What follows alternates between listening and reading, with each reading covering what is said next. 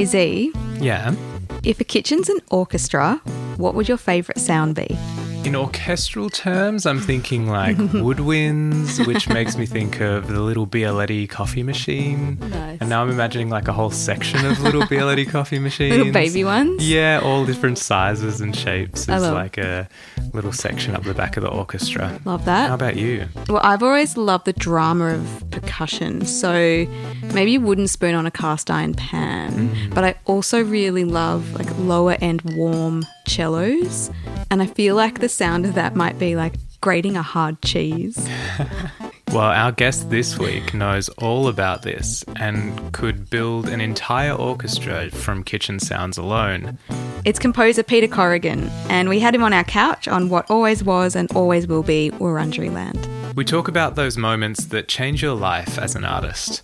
And we also talked about what it was like growing up in rural Victoria with 8 siblings. In this episode, there are some rude words, but also some very big-hearted ideas and lots of laughs. So let's find out what Pete Corrigan eats.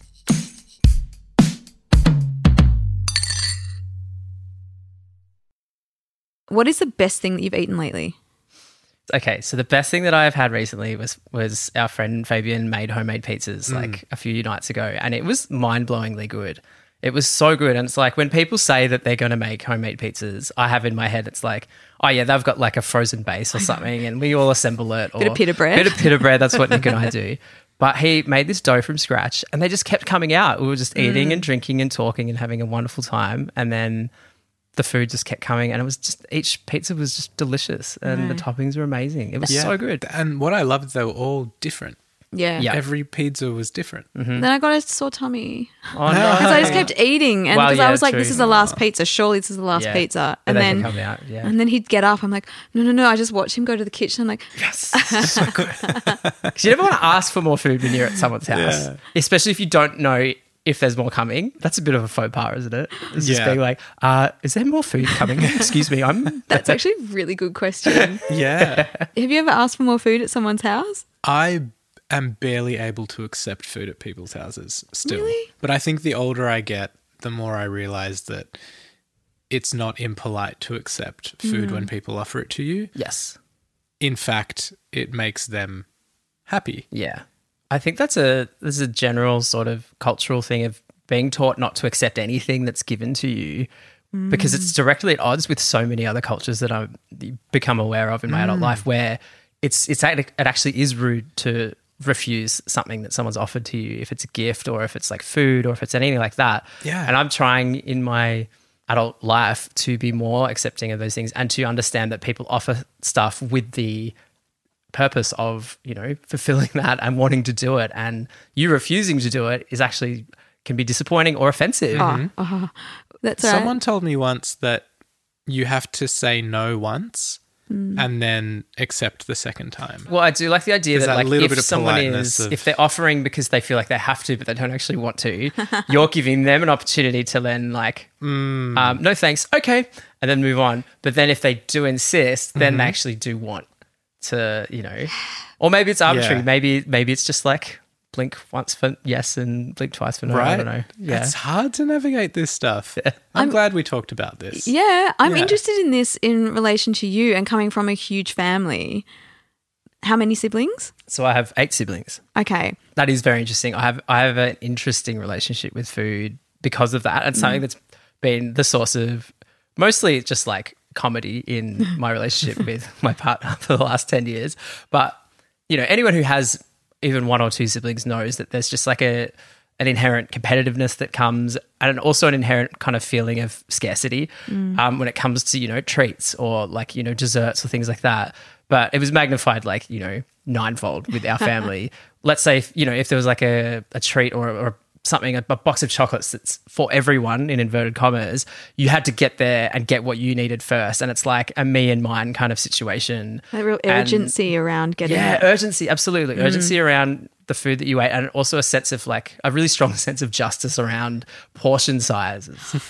So this was a big one, and like we had this thing where in school holidays we would have Cocoa Pops in the house, but it was only ever for special occasions like school holidays like Christmas or, we've gone away somewhere, and we'd get a big box of Cocoa Pops, and the whole thing was that we were allowed 1 cup of Cocoa Pops in our bowl, and it was like watching each other like hawks measure out our little cups of Cocoa Pops and filling our bowls, and like the second we thought that someone had heaped their cup, all hell broke loose. It was insanity. And did you have to do things in like an age hierarchical order, or was it a not bit really? more That makes it sound very like balanced? Von Trapp, kind of like, you know, blow the whistle and the kids all like step forward one at a time. But it was a lot more chaotic than that, I think. Yeah. And so now you work as a composer. You're also a musician. Can you tell us about what it is you do and how you got here? Yeah, absolutely. So I'm a composer for media, I guess is the description I give people, which means that I write music for any kind of media that I can. Composer is something that I think I've always seen myself as wanting to become when I was younger, and in my adult life, sort of this identity that I was kind of trying to cultivate and really like put out into the world as who I was and who I wanted to be was a composer, and specifically a composer for film. That was sort of my thing when I was growing up, was like wanting to be a film composer. Because I was so inspired by films growing up. But I really like saying media composer now because it's much more expansive and much more inclusive of different sort of formats and different mediums of art, particularly, you know, like television, video games and live performances, theatre, all that kind of stuff. And I think that's a very exciting, I guess, like way to view your practice and your craft is as something that can evolve over time, or something that you may have had one idea of what it was going to be like when you first started out, but the journey that you're taken on is like, you know, one of lots of twists and turns. Well, if we go back to like the earliest music memories, what's your favourite score? Oh, my favourite like film score. What is your favourite film score? Oh, this is great. Someone asked me this the other night and I answered straight away, and it's Harry Potter and the Philosopher's Stone. It's the score for that film by John Williams, and it is a phenomenal piece of work, and anyone who I guess like is passingly familiar with film like knows that like theme and knows sort of like a lot of it. There's just something fabulous about that particular score, which is like it's just so rich, and there's like a million themes for a million characters, and it's very extra. I would say it's very like it's the last. I'd say it's like one of the last films that I can think of where like it's more of a theatrical experience than it is a cinematic experience. It's like you're sitting and watching this movie, but you may as well be watching a ballet with a huge orchestra scored by Wagner or Tchaikovsky or something, because the music really carries you through the film. It's very loud. It's very overbearing. There's too many notes. And I love it. It's like that is me when it comes to music, and particularly film music. And it's just incredible. And it just, you know, that was like the first CD I ever bought. Oh, wow. And I was passingly familiar with John Williams, like the composer, his scores like before that, because I loved like Jurassic Park and Star Wars and things like that. And that was like also coincided with the time that I'd started learning to play the piano.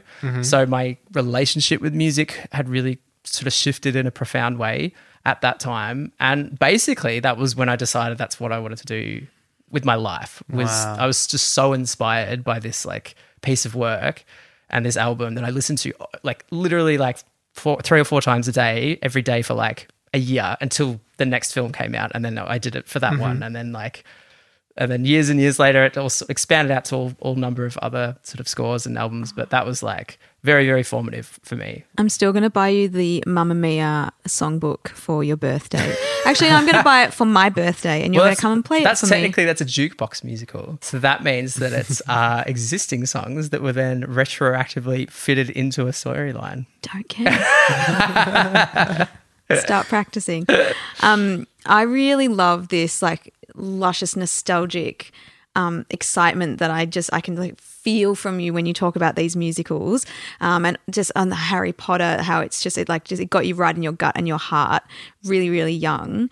Tell me about how that relates to food. Are there any foods from your childhood that really evoke memories and that give you like ratatouille moments that take you straight back? Absolutely. I feel like particularly for like eating situations. Sorry, that's a very clinical way of calling it meals. Eating encounters. I think like a banquet, you know, the idea of like a banquet, and you know, when I say banquet, I just mean like there's a spread of food, there's an array of food, and you kind of help yourself kind of thing. And like obviously growing up in a large family, like that was sort of done often with us, more out of necessity than anything. It's just easier to kind of like assemble a bunch of like fruit and veg and meats and things like that, and then you kind of just like pile your plate up. Yep. But I always think of this variety of sort of stuff that's going around, and just that communal aspect, I think that goes hand in hand with that sort of food situation, eating situation.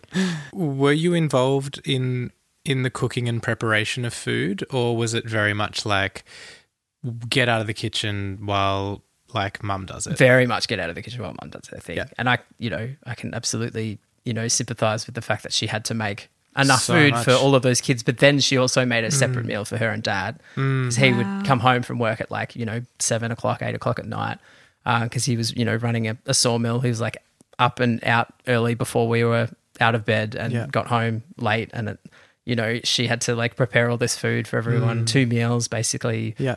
So it was very much like just keep clear of the kitchen when that's going on, and then don't complain when you're served up what you've been given. Did you have any food knowledge passed down to you from anyone in the family? Not or really. Well, siblings actually, or anyone? I will say that particularly around birthday times, like there was always like a cake usually that happened, and that was something that I sort of tapped into when I was younger, which is like, I wanted to be a bit more part of that process, the baking. So when mum would make a cake, I would sort of like watch her and like be at the, at the counter kind of watching her and like seeing her beat the eggs and like use the mixer. And part of that is, because then you get to have the, dip your finger in the cake batter and You get just, to like, lick the bowl. and get the beaters, like, yeah. because again, it was like you had to know when mum was making a cake, if you were in the right place at the right time, you got the beater. And it's like if you were like scheduled for a bath that afternoon, you were like not going to get the beater, someone else was. So I think I was quite sly in the way that I was like, maybe I'll just hang around here and like watch mum make the cake. And I do remember, and I sort of took on the cake duties like a few times as well, and like, yeah, I really enjoyed the baking, and I think, and it's still something that I like to do now, is following a recipe where things are quite precise and quite measured out, and I find that element of cooking to be very comforting and to be enjoyable.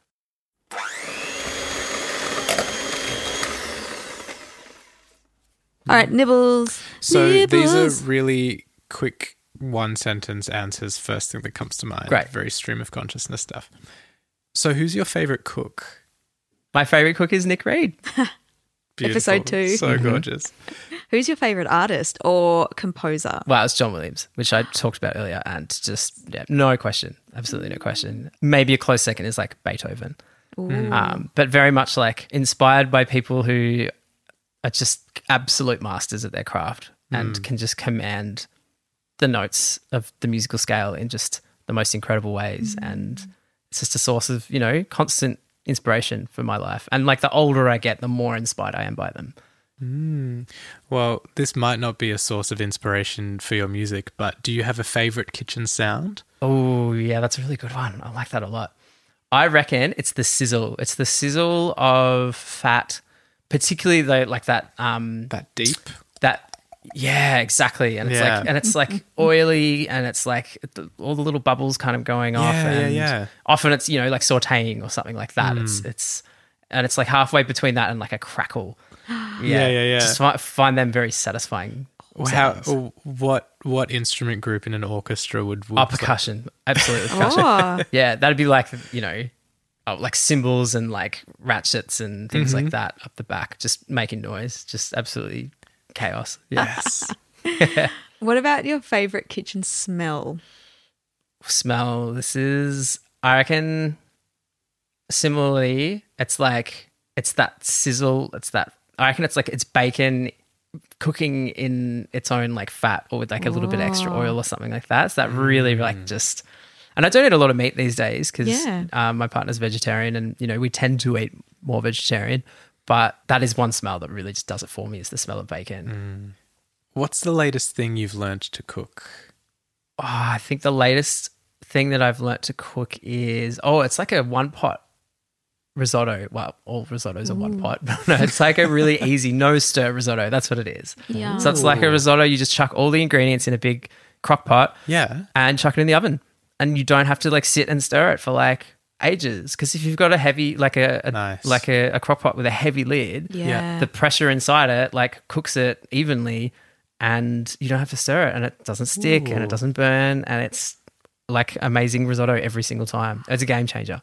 Oh my God. Where'd you find this recipe? Just like online, it was like a recipe tin eats, I think. Like any recipe for risotto that you find, you can just like put everything all in at once and chuck it in the oven, and it's Aha. yeah. This is a real hard-hitting question. Are you ready?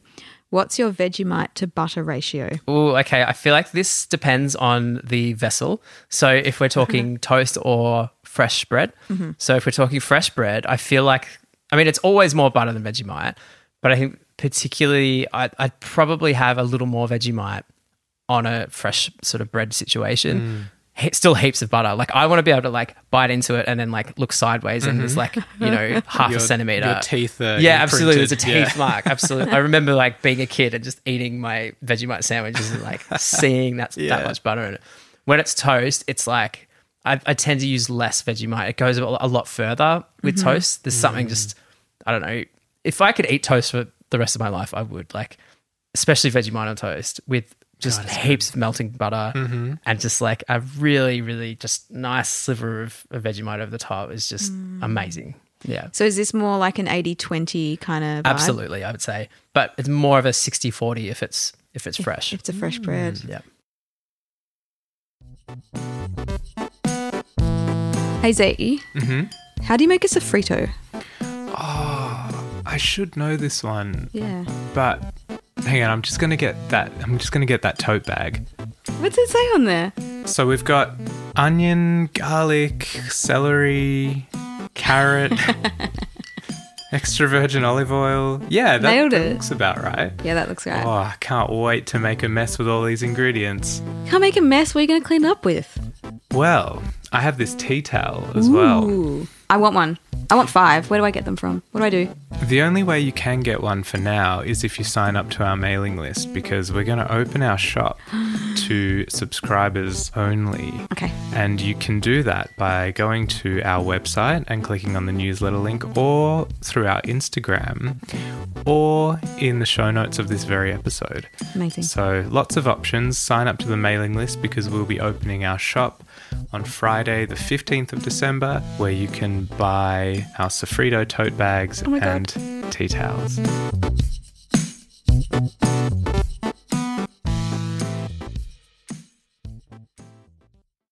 So the starving artist obviously is a very ubiquitous cultural stereotype that we're all aware of. It's in films, it's in books, it's been a way that we are perceived to live.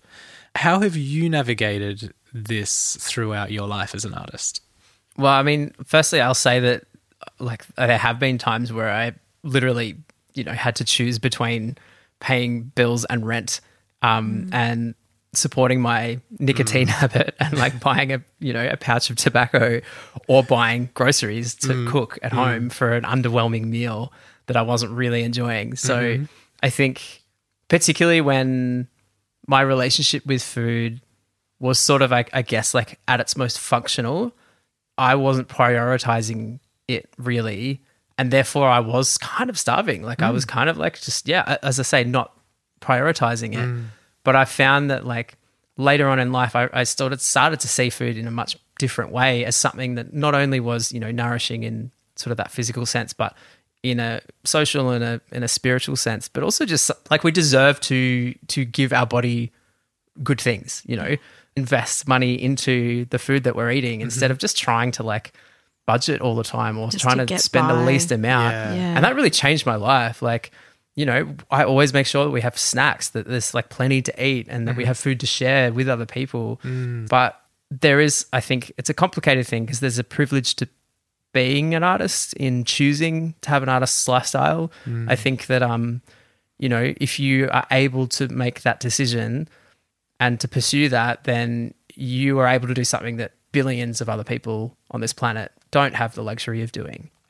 We live in a very, particularly us here in Melbourne, we live in a very privileged society wherein we are actually able to, forego, I guess, the beaten paths before us of getting a job in a particular area or whatever, and pursue something different if we so choose to. And it can be challenging at times in terms of how society kind of treats us or how we see society treating us every now and then. And quite often it does come down to like, why are we wasting our money on this or that, or, you know, or people making passing comments about others being a starving artist, etc. But I think as artists, we should always see what we do as being like a lifetime journey and not necessarily something that we have to sacrifice everything to do in that moment. If it does maybe feel like that you are starving and that you have no money, or that you are kind of like, you're really just like struggling, maybe do something else for a little while, get back on your feet, and then you can come back to the art. Like the art's always going to be there, you know, unless you're, you know, doing something very time sensitive in terms of, say, for instance, like actors, I think maybe struggle a little more because they rely on their youthful looks. That's not something that's necessarily going to stick around for a long time. They've got to kind of get in there and get it done and like, you know, hurry up before the aging process starts and, you know, the awful industry spits them out because they're too old. I would encourage artists to think about their craft in sort of that lifelong pursuit, and you don't always have to be doing that in order to sort of see yourself as an artist. Like I've gone through periods where I haven't written any music for years at a time, and I have actually identified as, you know, a teacher because I was teaching piano for a long time as well. I think it can really sort of be fluid and change around a lot. Yeah, it's a marathon, not a sprint. Absolutely. And so this idea of putting so much pressure on yourself to succeed and putting all of your money and all of your energy and your resources for something that you think is a sprint can kind of destroy it all for you. And I know a lot of people who are then like, I don't want to do this thing anymore because it destroyed me. And I know everyone's situation is different and the way that they make is really different, but I guess the people who are taking it seriously and are existing as an artist, they know that the muse or whatever they want to call it, or their practice, deserves this long-term commitment. And it doesn't mean that you need to be making hay while the sun shines. Totally. You can also go through these seasons and it can evolve. And it needs to, I think, as well. Also, in my experience, I've a lot of artists actually, they're the ones that see themselves as having to kind of uphold the image of the starving artist. And it's almost like, if I'm not starving or suffering, then maybe I'm not doing the right thing, and maybe I'm not actually like a real artist. And I think that there's a romanticism that occurs there. Yes. Where people feel like they kind of, they're sort of like depriving themselves of just the basic joys of life in order to pursue this artistic goal or these goals that they might have. You just said suffering. Yes. And that is something I just want to blow right open, because what sits next to this idea of the starving artist is the tortured artist. And so as soon as you said suffering, I was like, oh, yes.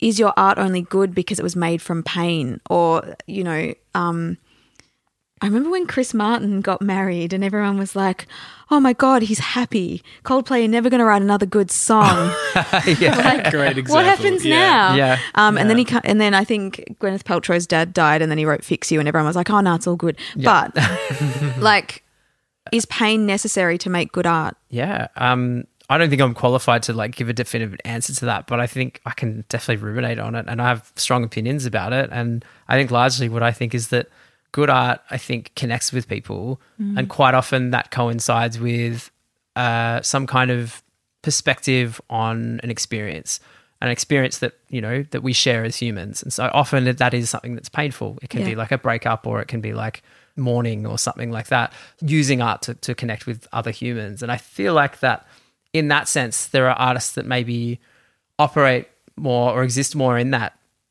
space. Like you mentioned, you know, Chris Martin and Coldplay, and it's like, if you're known as like the breakup song, you know, I think of like Taylor Swift, for instance. It's like, there's kind of a meme now of like, you know, like she just writes about her failed relationships, and like at what point is that legitimately true? And at what point is that sort of just an image? But I don't know. I don't think you necessarily need to suffer in order for your art to be good, but I certainly think that good artists are able to frame their experiences in ways that connect with audiences. Yep. And that's how they become established or well-known.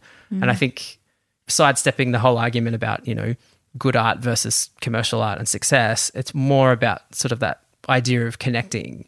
So if you're presenting yourself as someone who has a lot to say or a lot to kind of offer in a space about intense emotions like breaking up or, you know, mourning or death or things like that, and you actually haven't had that experience, then that's not going to ring true. That's not going to feel authentic. Therefore, that art has sort of failed in its objective. Whereas I feel like someone who is in touch with those things, who has a perspective on those things and can articulate that through their art will be much more successful. It's authenticity in the end. So like, yes, in a way, pain is necessary to make art that is authentically about pain and will connect with audiences who are experiencing that thing. My take on it, though, is kind of coming back to a point that you had earlier on where a lot of artists kind of self-perpetuate this struggling, starving stereotype and think that that is the place from which all art that is meaningful comes from. Yes. They're seeing the wrong direction. It's like they're seeing the end product and assuming that it comes from this place. I must cause this suffering in order to... Yeah. And so they might put themselves in really uncomfortable positions where they are not in a good place. They might even be in danger. Yep. And then eventually burn out and also think that art isn't for them. So you don't necessarily have to be a starving artist to be a good artist. No. Like you can work and you don't have to do it full time. That creative thing is still there. It's like you said, like music will always be there even if you walked away from it for a little while. And creativity is always there too. I remember, I think Lyndon said it in his podcast, but like I totally agree with it. Everyone is creative, and creativity is not tied to artistry or to craft. It is just it's a way of thinking. It's a part of your imagination, and we all have an imagination as well. It's part of everybody. I think that's what's hard is that the culture here in this country very much kind of puts people into corridors at school, and it's like you're a maths and science person or you're a creative artsy person, and that's kind of it. And it's vaguely pseudoscientific as well, I think, from, when they're talking about the hemispheres of the brain, which is, I think, been debunked since then, but it's like, but that stuff I think stays with us. It it's does. like you either are or you're not. And exactly. It's horrible. It's such a narrow. Like, it's a narrow view. And I think that's damaging to artists because again, I think it perpetuates a lot of these attitudes that are harmful to artists, and ironically, they are suffering. But it's sort of like a suffering, kind of their own making, but sort of just as of society's making, really. Yeah. This is a big question and it's a very abstract one, so we're not looking for concrete answers here, but what do you think the role of the artist is? Oh, that's interesting. What's the reason? Why do we have artists? Like, what evolutionary reason, what cultural kind of significant reason there is to have artists? And I think it's just like reflecting what it means to be human, reflecting our connections, the things that we love about each other, the things that we love about the world, the things we observe, that we see, the ways in which I think that we sense the world around us. The role of the artist is to kind of go, okay, I see this concept, this emotion, this feeling, and I want to communicate it to people with just one particular perspective that I have about it. And that's what I want to kind of like share with the world. Those are the really special kind of moments, and the moments where I feel like that the artists themselves and the audience all think, this is why we do this. This is why this exists, is because we feel this way and it makes us feel this way. Oh, that makes me proud to be an artist. Yeah. How do you think that artists could be better resourced so that they could participate in something like that? Yeah, I think heavy investment into well-being and the idea of what well-being is in society as being beyond just sort of like, is your body in physical working order? Yeah. Is your brain in a passable working order? I mean, there's just so much about, psychology and the wellness of the mind that I feel like we've talked about suffering and starving as artists, but that just is prohibitive to artists to operate, And I think mental health is probably primary one. Yeah. But I often do think that like that mental health, would be so much more improved if they could afford to put food on the table for themselves, or if they didn't have to imagine that it was either all or nothing with their with their artistry, whether they could choose to do something else. So I think, like a lot of other guests have said, some form of universal basic income, some form of just egalitarian kind of basic living condition where people they're able to, they have a platform to express themselves and to explore things because their basic needs are met. Yeah. It's just most basic needs are met, like a roof over their head, food in their belly, and the opportunity to connect with other people. And on mental health, and just as a disclaimer, you absolutely don't have to talk about this if you don't want to, but you have recently had an ADHD diagnosis. Yes. Is there anything you want to share about that in relation to how you create or how you see yourself as an artist? Or Yeah, absolutely. I mean, I feel like that's been an interesting journey in and of itself, is that diagnosis, and I guess what it means for me. You know, I sort of hit my mid-20s and wasn't so much looking around at other people, what they were doing. I was starting to look inwards at myself, and often in a negative way, going, what don't I have that other people have? And that could be really lonely and a really isolating, really horrible feeling, where you feel like you're different or that you're not as successful, and we all go through this. I don't think it's a unique thing, but we go through it in our own unique way. But I feel like mine was very much tied to, I think, a feeling that I had, which was just that I wasn't operating in a socially acceptable way. I was daydreaming. I was a daydreamer. My time management skills were shocking. Like my coping mechanisms in order to just function on a day-to-day basis were like bordering on, you know, the addictive. Like I got hooked on, you know, nicotine and coffee and all of those things just so I could focus and concentrate. Yeah. And then when I got this diagnosis, it sort of felt like a huge relief. It was a huge weight off my shoulders because I felt like there was, you know, an explanation for why I was the way I was. I wasn't just a lazy person. And to anyone listening now, like, never ever call someone lazy and never let someone call you lazy. There is actually no such thing as laziness. Like, what you might think is laziness is actually someone else operating in a completely different, you know, mental and physical state. And so I feel like that was so freeing in a lot of ways for me, because it allowed me to kind of exist as myself with this new imperfection, knowing that there was nothing I could do about it. Like, apart from getting medicated, which I am now medicated, you can't, like, there's no amount of like pulling yourself up by your bootstraps. There's no amount of setting your fucking alarm in the morning to get up early and then falling asleep and pressing snooze for another 2 hours. There's no amount of just like self-help that you can do to actually fix this problem. And that was just the most amazing thing to feel, was that it wasn't my fault, you know? And I feel like if you think that you've got it, you probably have it, because people who don't have it don't think they have it, because there's just nothing of what I've just said would resonate with you if you didn't have it, or if you at least didn't exist on the spectrum of having it. And again, that's not to say that anyone that thinks they might have it definitely does or needs to be medicated or anything like that. It's just more of a case of, if you feel like it's negatively impacting your life in a really drastic way, then it might be worth investigating. And how does that all come together with food? Well, that's interesting, because one of the problems that I would have when I would cook in the past would be having a recipe in front of me and darting around the page and like cooking, and then halfway through going, oh no, I missed a whole fucking ingredient, or I missed a whole step. And so there's something, especially about like baking, which is such an exact science when it comes to cooking. Well, actually, I think this is why I liked it, because there was a method to it, and there was like one step after another, but I didn't do it very often because it was exhausting. Yeah. It took up a lot of brain space, and a lot of my energy was just trying to concentrate on this piece of paper with the instructions on it. That's why I think I'm envious of like people like Nick who can just improvise in the kitchen, because they're not beholden to this recipe in front of them. But yeah, I don't know. It's funny. It's complicated. It's weird. It's a marathon, not a sprint. Yeah, absolutely.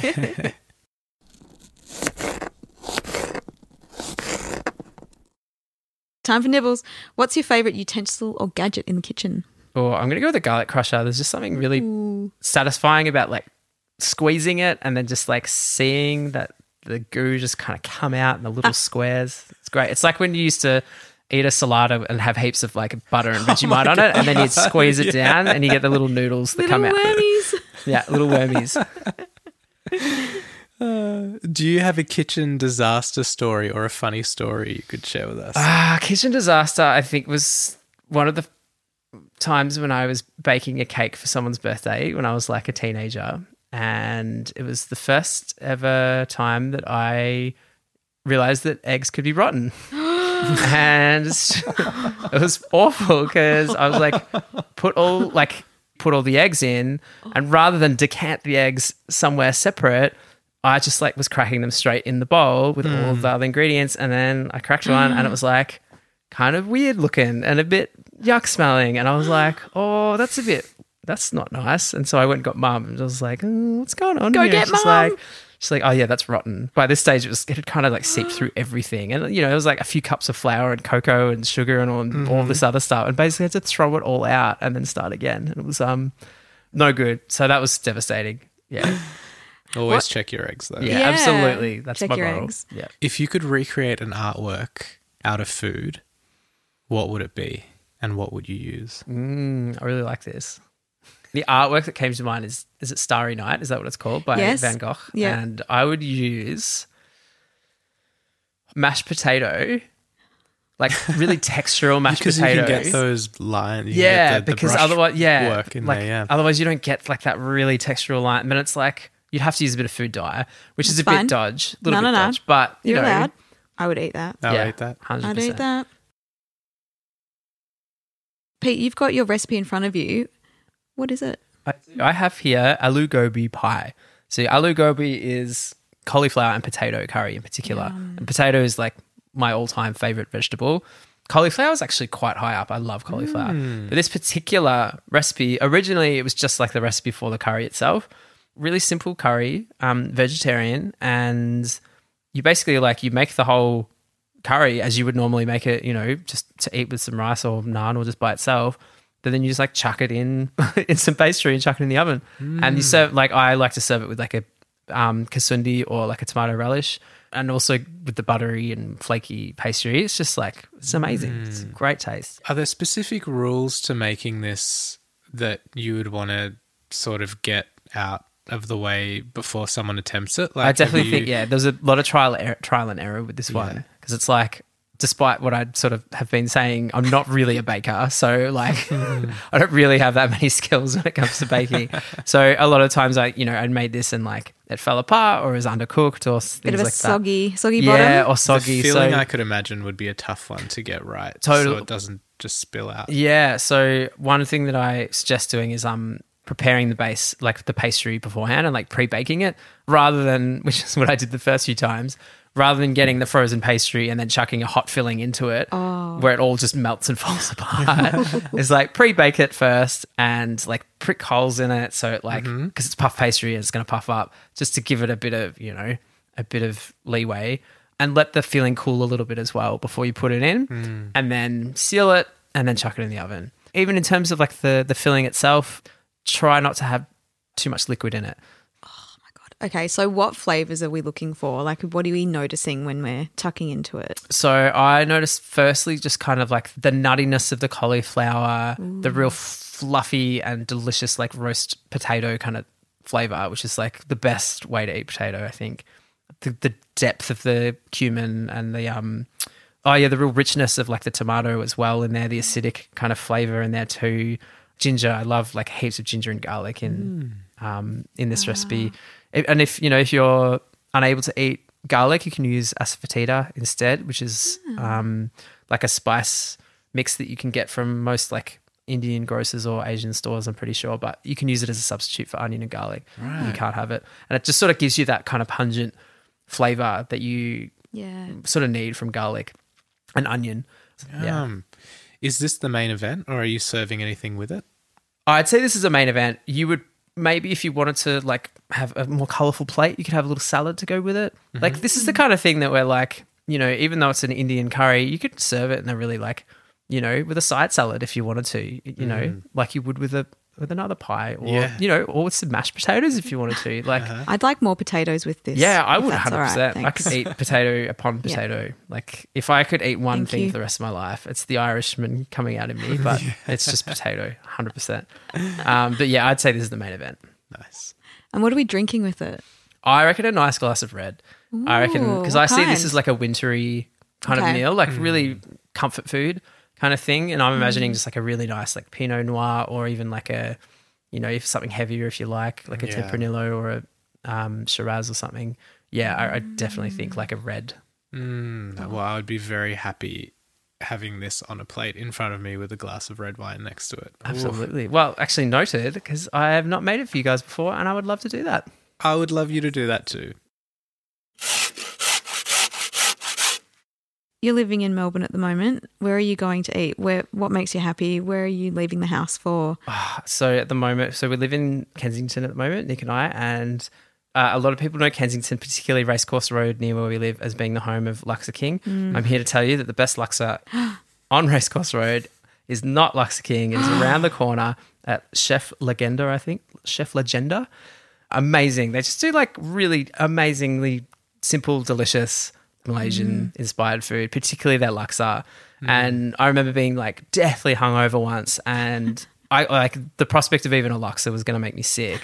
So I was just like, I just need like a simple, like brothy, clear soup with some like chicken and noodles in it. And they had that on the menu, and it was just like, this food fixed me. And it's like, it is full-on comfort food. And I get it takeaway sometimes. I will sit in, and it is amazing. All right, we'll put that in the show notes. Links to that in the show notes, definitely. I always like to find like a segue, but I've forgotten what we were just talking about. Soup. I don't know. I can't think of one. Well, you're quite super. What else are you doing? At the moment, I'm working on just like compiling a collection of original compositions sort of based around the piano and some other instruments, like sort of like a small chamber situation. So like maybe a clarinet violin combination here or there, more sort of geared towards like my sensibilities as a composer and sort of my melodic and harmonic influences and the things I enjoy writing. I'm really excited to see what that looks like. And we can find you, Peter Corrigan. Music. Yeah, Peter Corrigan Music at, that's on Instagram. That's Fantastic. my Instagram handle. That's probably the best place to find me if you wanted to have a listen to what I've been doing. Fantastic. I certainly do. I think after this conversation, everyone will, because you've shared so many wonderful stories, and your recipe is, I think, an absolute gorgeous, comforting dish with depth. It's very you. If I had to describe you, that's how I would do it. Amazing. Pete as pie. Well, I just feel like it's a good philosophy of life. It's like if it can go in a pie, put it in a pie. You know, just wrap it in a crust. That's exactly right. Chuck it in a crust. I have one more question. Going rogue again. Favorite Disney musical song? Oh, that's a good one. I'm going to go with probably The Circle of Life. Circle of Life. It is a banger. Oh, banger. Well, if anybody wants to find you, they can find you on your Instagram, but also maybe people want to make your pie and go and listen to the Lion King soundtrack. Absolutely. Get some chills. Yep. Get some pie into them and just, follow your philosophy. Thank you so much for having me, guys. It's such a good philosophy. It's so good. I say everyone should go and do that right now.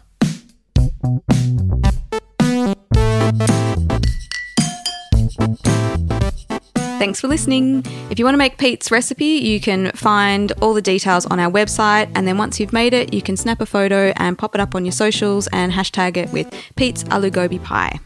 We also have our shop opening very, very soon, Oh my God. so please sign up to our mailing list to be given first access to lots of goodies on there. So you won't have to line up, and no one's going to have to watch you like a hawk while you scoop out all your little Cocoa Pops. You just have to make sure that you're on the mailing list, and then you get first dibs. This year we've built up a whole massive collection of recipes from lots of different guests. There's lots of delicious dishes there, so take this chance over the holidays, go and visit our recipes page on our website and cook something. And you can also just go and look at the artwork. It's absolutely gorgeous. And then whilst you're there, you can check out what all our artists are up to. Thank you so much for your support this year, and we'll see you soon. We'll be back as soon as we can. Bye. Bye.